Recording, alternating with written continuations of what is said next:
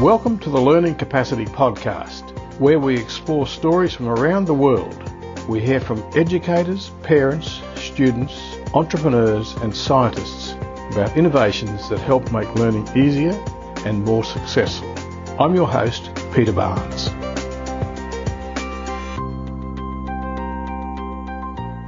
Today's guest is John Burfoot. He's a STEM teacher in a New South Wales primary school. In this episode of the podcast, he explains why STEM, that's S-T-E-M, became STEAM, S-T-E-A-M. He talks about what's involved in his lessons and how his students love making Lego robots.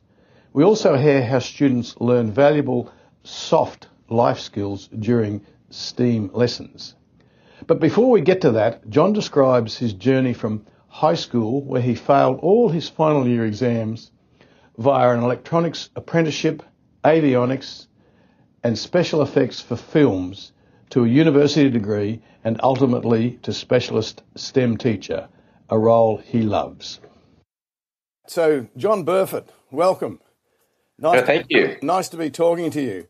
Thank you. So you specialise, you're a science and STEAM specialist in New South Wales primary schools, I believe.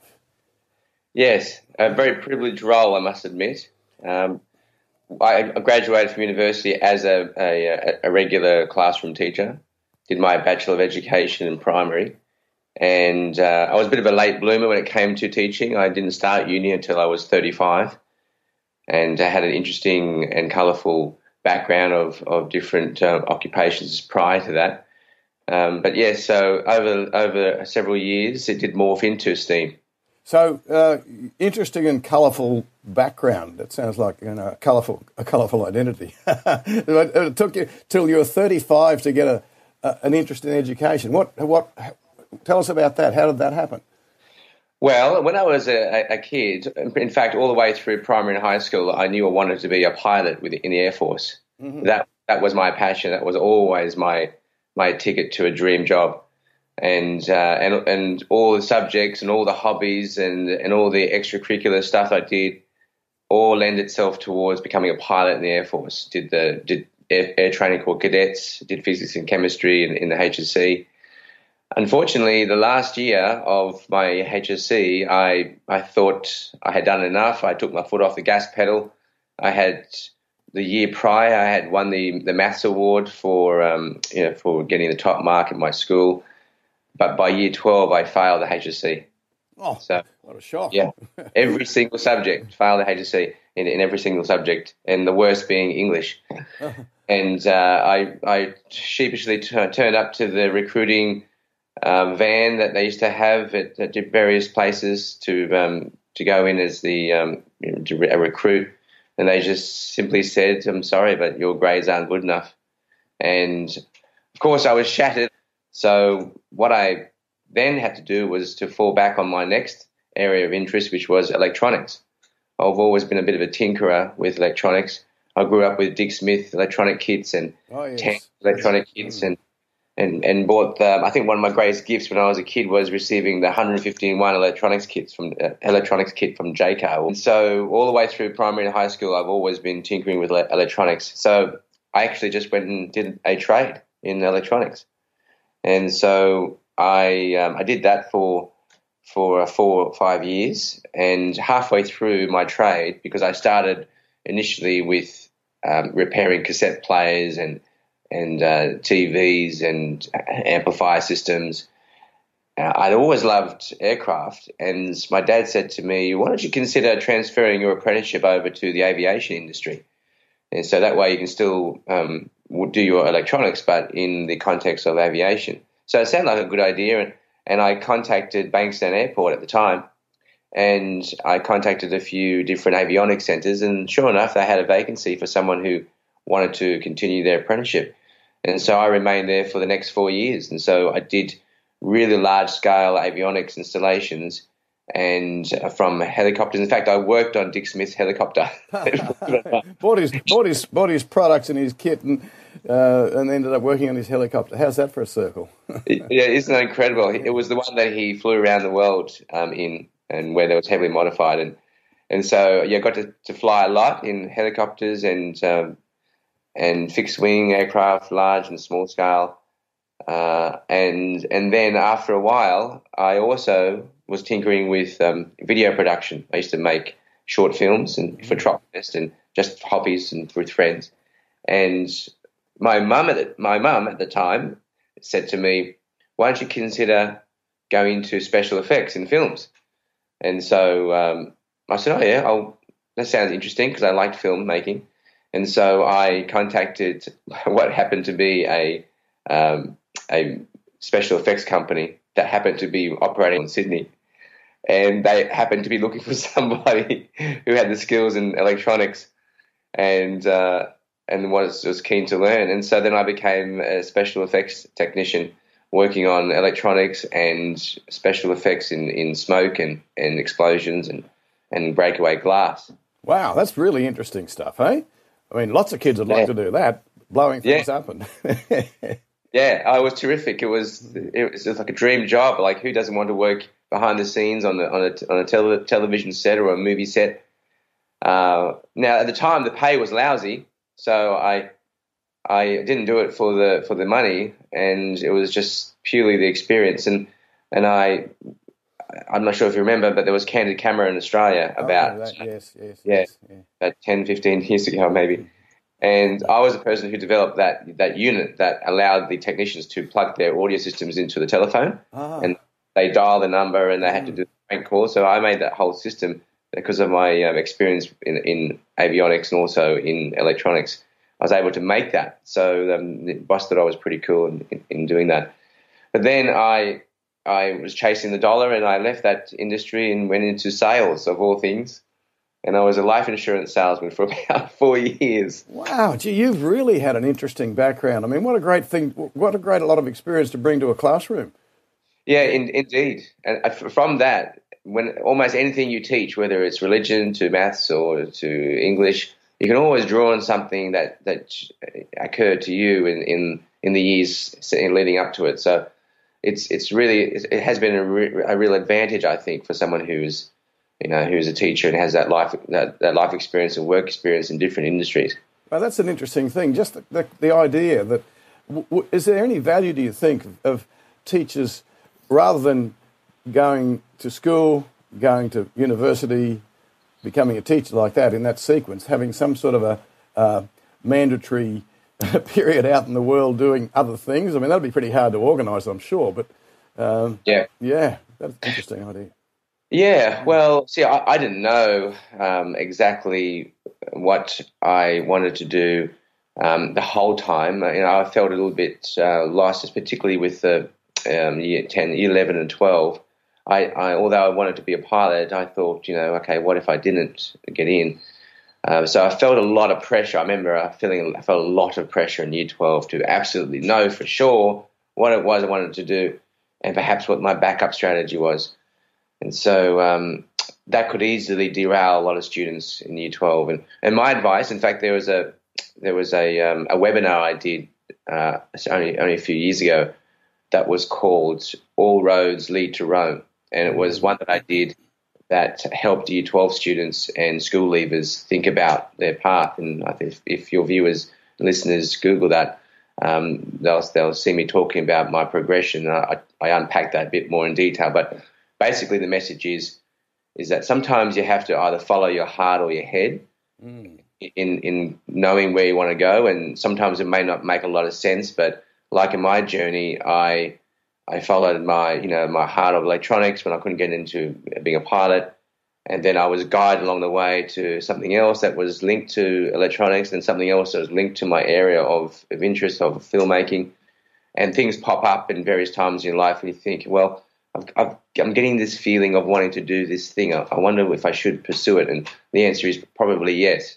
Without needing to know why, you pursue it, and then something leads to something else, and then if you backtrack, you think to yourself, wow, now I can see how I got to this point, and I would never have planned it any better had I tried. Yeah, so in retrospect, it all makes sense, but looking forward, you couldn't plan that out, really. That's right, yeah. That's right. I guess people relax a bit and just go with what they are more interested in or passionate about, then that's probably the best thing. Great advice. So anyone who's got children approaching the end of high school, what's that webinar address again, so we can... Well, I think if they Google my name and all roads lead to Rome, they'll eventually stumble upon it. Terrific. And, okay. yeah, it was put together by Bridges Connect. It was an amalgamation between Macquarie University and Bridges, which worked with lots of different schools around the New South Wales area. Oh, great. Okay, thank you. So the last little piece of your journey to where you are now, what actually inspired you to get into teaching then? Yeah, so at age 35, by then I was still in the financial services industry, but instead of being in sales, I was in communications. And so I developed an ability to write for paper and for online material, and I had a boss that was very strict, and he got me upskilled. So although English was my worst subject in school, doing the HSC, I ended up learning those skills on the job, which is something to remember too for anyone who doesn't feel like they're learning or they're getting the good grades in their schooling. There is a chance for one to get those skills when they leave school. And so I was in communications, and fortunately that enabled me to take on a university degree. And I was also doing a bit of soul searching at the time and did a few courses on personal development. And at the end of one of those courses, it was like a beacon, a neon light in the sky that my vocation was to work with children. And I didn't think I would ever be doing that because I knew it would take a degree for me to work with children, and I didn't think I was ready to or capable of giving up work and going to uni full time for 4 years.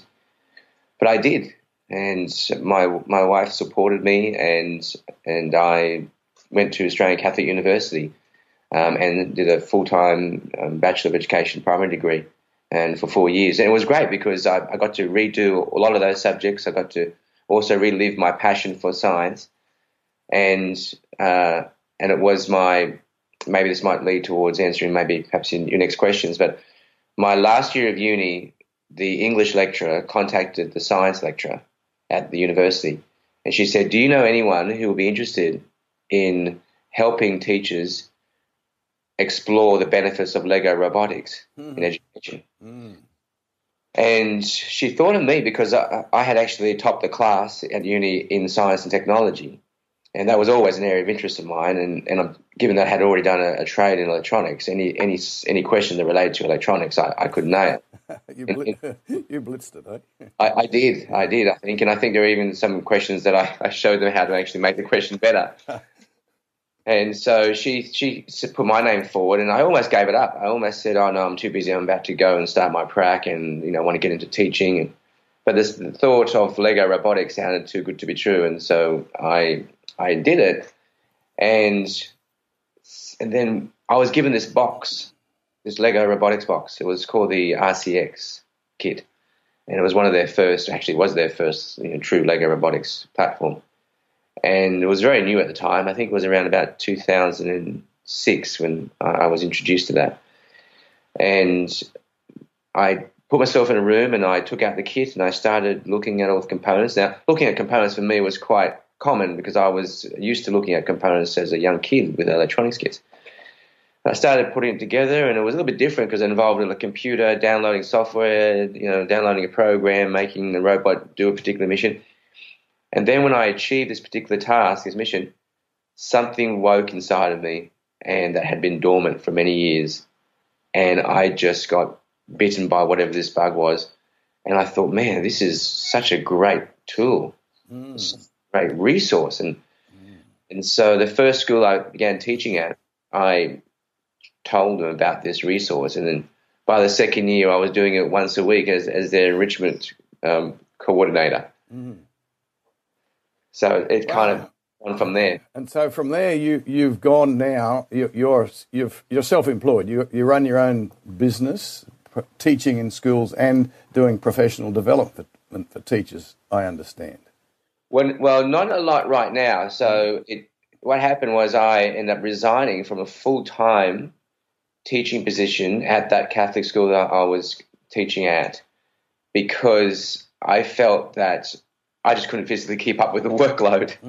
I had just become a father at the time, and I was teaching for 3 years, and I've got a newborn, and the commitment of being a first-time parent and working full-time and a primary school teacher was overwhelming. And so I was looking for a way of creating a niche and leveraging off my interest in science and technology and this new area of robotics. I thought maybe I might be able to pick up a part-time role where I could specialize as a science RFF teacher, which really is someone who can just teach science only, and I thought I could do that. And so actually there I was, I resigned, and at the end of the year, after 3 years at this school, and I had no job to go to. Talk about taking a leap of faith. Had no job to go to in December, resigned from full-time permanent position in teaching, and because I just felt this was my path and I could contribute to this path. And then this school in Padstow and the lovely principal, Patricia Laidlow at the time, offered me a part-time role as a science teacher and also a day a week, a regular teacher. And what happened over the ensuing years is I gradually developed my skills as a science specialist and as a robotics specialist, and then started doing more training around robotics. And that was just before the word STEM even became popular within the schools. So by the time STEM hit the ground, I was already several years into doing science, STEM-related activities, which included robotics and coding. And also by that time I was at Macquarie University at the Innovation Centre, that's where we had schools coming in and teachers coming in and doing various workshops.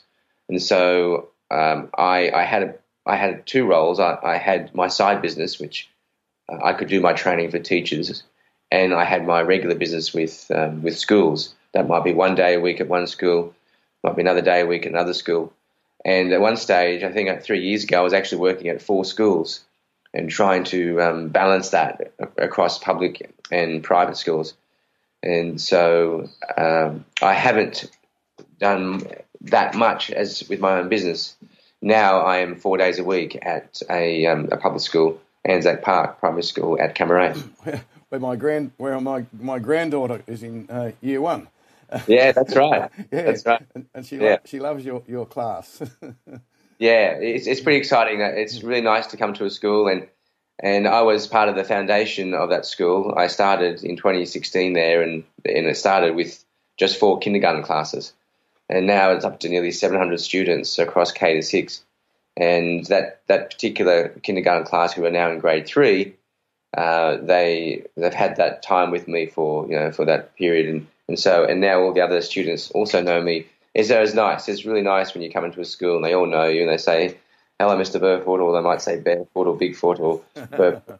All sorts of names, something similar, and it is nice because I think they love it because, and I must admit, I do have parents saying to me, "Oh, my daughter loves coming to STEAM," or "My son loves coming to STEAM. All he talks about is STEAM, and all he talks about is Mr. Burfoot." And it is a reminder that it is a privilege to be in that role, because I think students get excited about being in STEAM or in STEM activities because they're actually doing something and making something, and they're using a bit of their creativity. And sometimes they make things that they can take home. Sometimes they make things that are just online or virtual. And it's often something that's, it sparks their attention. For any of our listeners who aren't entirely familiar with the terms STEM and STEAM, STEM, STEAM, do you want to just briefly give us a definition of those two things, and what's the difference, and what's the A? What's the A? Yeah, sure. Yeah, well, so STEM originally came out of a high school concept. It stands for science, technology, engineering, and maths, and it was a way of making or designing projects that had links to those 4 different key learning areas. And sometimes they would be a project that different lecturers or different high school teachers would tap into that area to produce something at the end. So that's it in its raw form.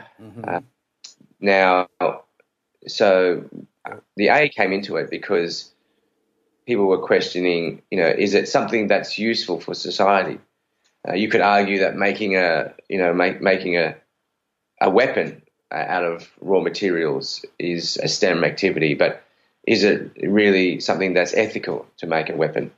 And so the arts really is a lot about humanities and about ethics. And it's about making something that is both useful and ethical for society. Okay, so the A is not necessarily about poetry or art or anything like that. It's about the morality of what happens when you apply the STEM pieces. Is that a fair summary of it? Yeah, that's a good summary of it.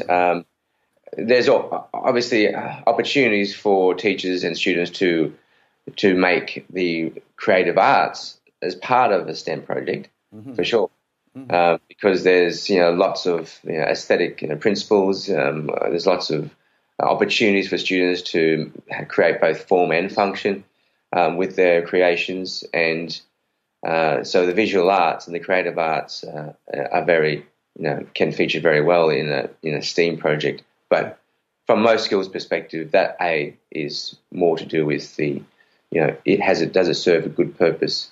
Does it have, I guess, an ethical stamp on it? Excellent, really good. So, can you just describe a typical lesson, if there is such a thing? Certainly.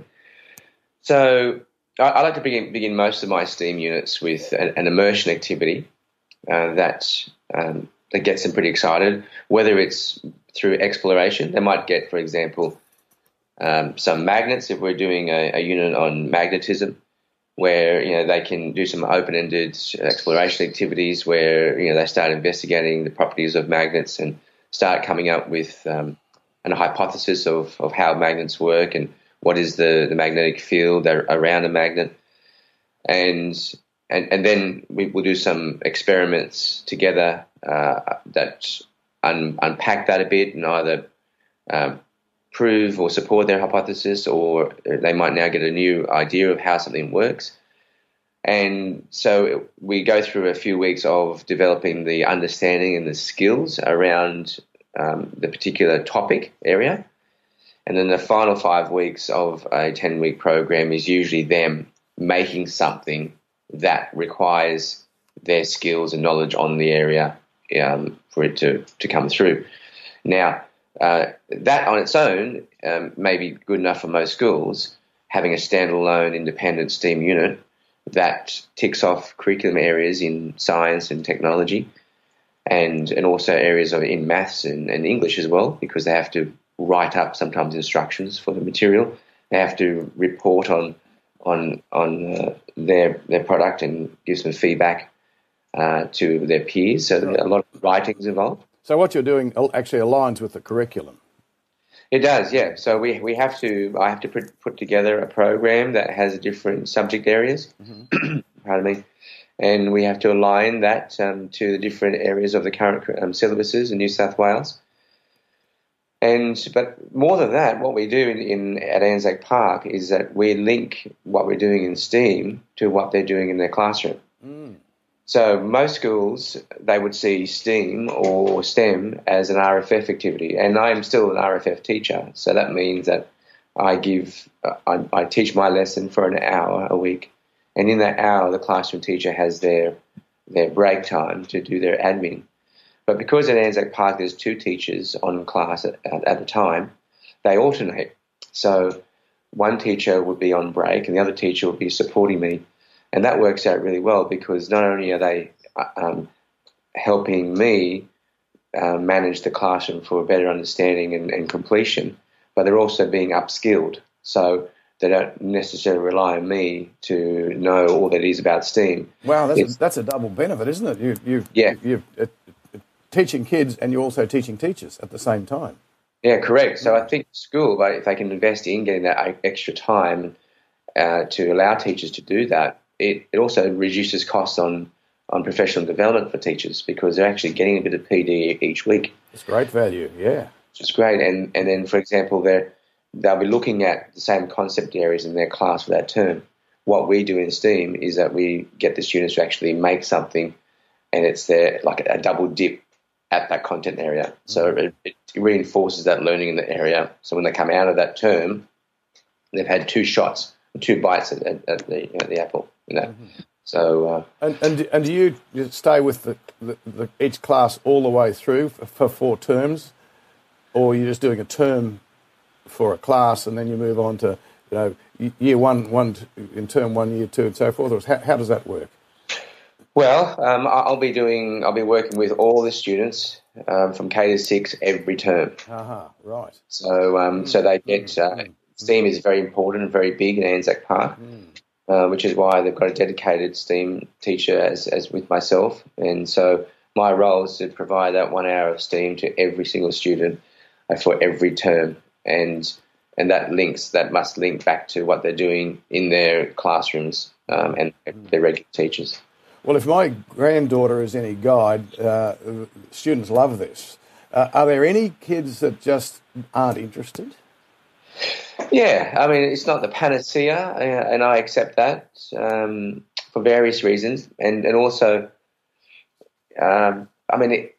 let's face it, a classroom with 20 children have different learning needs, and you could have a spread of abilities, that could span several years, in one grade. Then you multiply that, and then you get 50 or 40 or even 50 students in one class across 2 teachers.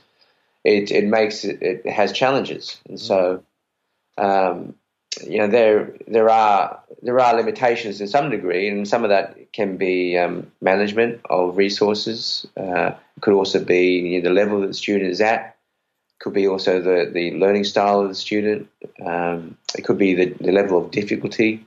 What we're doing might be a little bit difficult, and so some students might check out and seek other ways of having an interest. But I must admit, out of all the resources and the different tech that I've worked with over the last nearly 15 years as a STEAM teacher, guess what has been the most engaging for every student?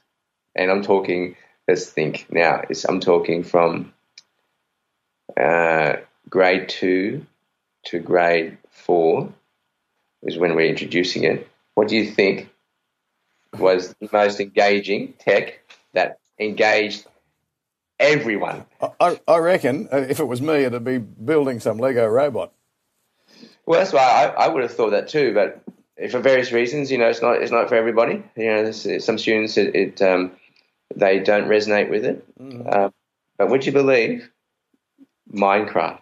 Minecraft, really? Yes. Minecraft has been the most tech that we've introduced in STEAM, and every single student is engaged by it. Yeah. And it's just phenomenal. Like, I've heard of schools using Minecraft in a server environment where they're all on multiplayer and they're building stuff together. We introduced Minecraft last year to stage 1 students, so they were grade 1 and 2, which was a mission getting them signed up initially. But what they did, and we also did that also for grade 3 and 4 the following term, what they were doing was building different worlds that had some evidence of sustainability. So they needed to meet a criteria, and they had different members of the team building different parts of their community, and each class had their own world that they built. And most of the students, or a lot of the students, actually had more knowledge of Minecraft than I did. And but it ticked off steam because they were collaborating, they were persevering, and they were being creative, and they were building. Wow, how much fun! I can imagine. Yes, yeah. Gee, it makes me think back when I was in primary school many years ago. They used to put it was a Queensland country school, and they used to put us on a bus once a week and take us into the nearest big town about an hour away, and we did woodwork and metalwork, and that was our kind of tech thing. And I'm just thinking how far it's come in that time. There's parallels between then and now, In both situations, we were doing maker activities. Your kids are doing maker activities in various forms, but your students are learning way more skills, I imagine, than we did when we were just simply making little tin boxes and cutting bits of wood. Can you just talk to us a little bit about the things you mentioned briefly before, kids working together in groups and so forth? Those sort of skills. What are those skills that they're learning when they're with you that are going to be useful for the rest of their lives, besides the hard tech sort of stuff? Yeah, it's a very good point. I mean, one of the benefits I feel of robotics education was it teaches students to persevere through problems. And that notion of persevering through something to get to a solution is such a critical thing. And that is really, for me, the essence of what robotics can bring, is because it inspires and it motivates students to persevere because of the nature of Lego and the nature of open-ended creative activities. It's calling to a student constantly to say, have another go, finish me. I want to move. I want to be created to serve a purpose, and that often motivates students to persevere. So they learn through perseverance. They get something that's workable. They get something that's useful and is pretty cool. So perseverance is a big area of STEAM. It's one of the outcomes that we try to meet, and it's an area that we show is a skill for life. And linked with that which is why also robotics lends itself to be worked on in pairs or in groups. And we push that. We want students to work together on projects. And we understand that they don't always agree. So the collaboration is an aspect of students learning that is critical. And when there's disagreements, it creates an opportunity for incidental learning. And we'll sometimes stop a lesson and we'll talk about, well, what is the conflict here? Let's see if we can talk about, why two people may not want to work together, what the concerns are. And if we have to sacrifice a lesson because we've got a couple of groups who are not willing to work together, what we can gain from unpacking that and understanding more of why people don't want to work together, that can be a better outcome than trying to get through a lesson, so to speak. So those areas of lifelong learning, which I believe relates to perseverance and collaboration and having a growth mindset, that all kind of tie in together, which I guess it's a lesson to students to know that they have the ability and they have the skills to not give up on something, and they just have to see evidence that through their effort they can get results, and whether it's trial and error or whether it's collaboration, it's an effort-based learning where by participating you get results. Fantastic. That is so good that they're learning these skills. You're not just there talking to them about them, you're actually putting them in a situation where they experience those things and how it feels to persevere, to work with others and to solve those conflicts. What great skills. What great skills to take into future life. Yeah. I mean, let's face it. We remember very little or retain very little unless there's some emotional attachment to it. Let's think about that. When something significant happens in our lives, we're likely to never forget about that. And once in a while we get reminded. Well, John, I think the kids who in Anzac Park and wherever else you're going to be doing this are extremely fortunate. I wish I was a kid and I could go and participate in that. It just sounds like so much fun. Well, I can't wait for you to come to our school. You can. Well, I'm actually going there this afternoon. Can I come one day and stick my head in and watch? Would the school allow that? Would you allow that? Yeah, you certainly can. So we're calling for parent helpers actually from week 6. So we are calling parent helpers to come in, and we need them because they're going to be making a lot of musical instruments from house materials. I'm putting my hand up for it. I'll talk to the school and get myself enrolled. That's great. So John, for any of our listeners, teachers or parents who'd like to contact you to learn more about what you're doing, or perhaps even get you to come into their schools, how would they do that? Oh, well, they can do that by going to my website, scientific.com.au, or they can contact me directly at johnburfoot@gmail.com. So the website, can you just spell it out for us? Yeah, it's Scientific, SCI as in science, and then Rific, RIFFIC.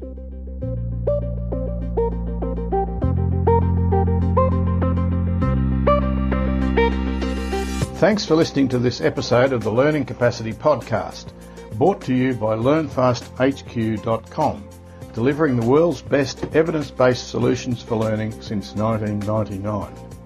Head over to our website to read a transcript of the podcast.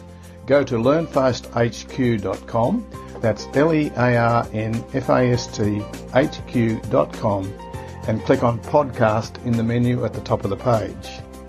And don't forget to subscribe in your listening app so you don't miss hearing any of the interesting discussions about learning, teaching and education.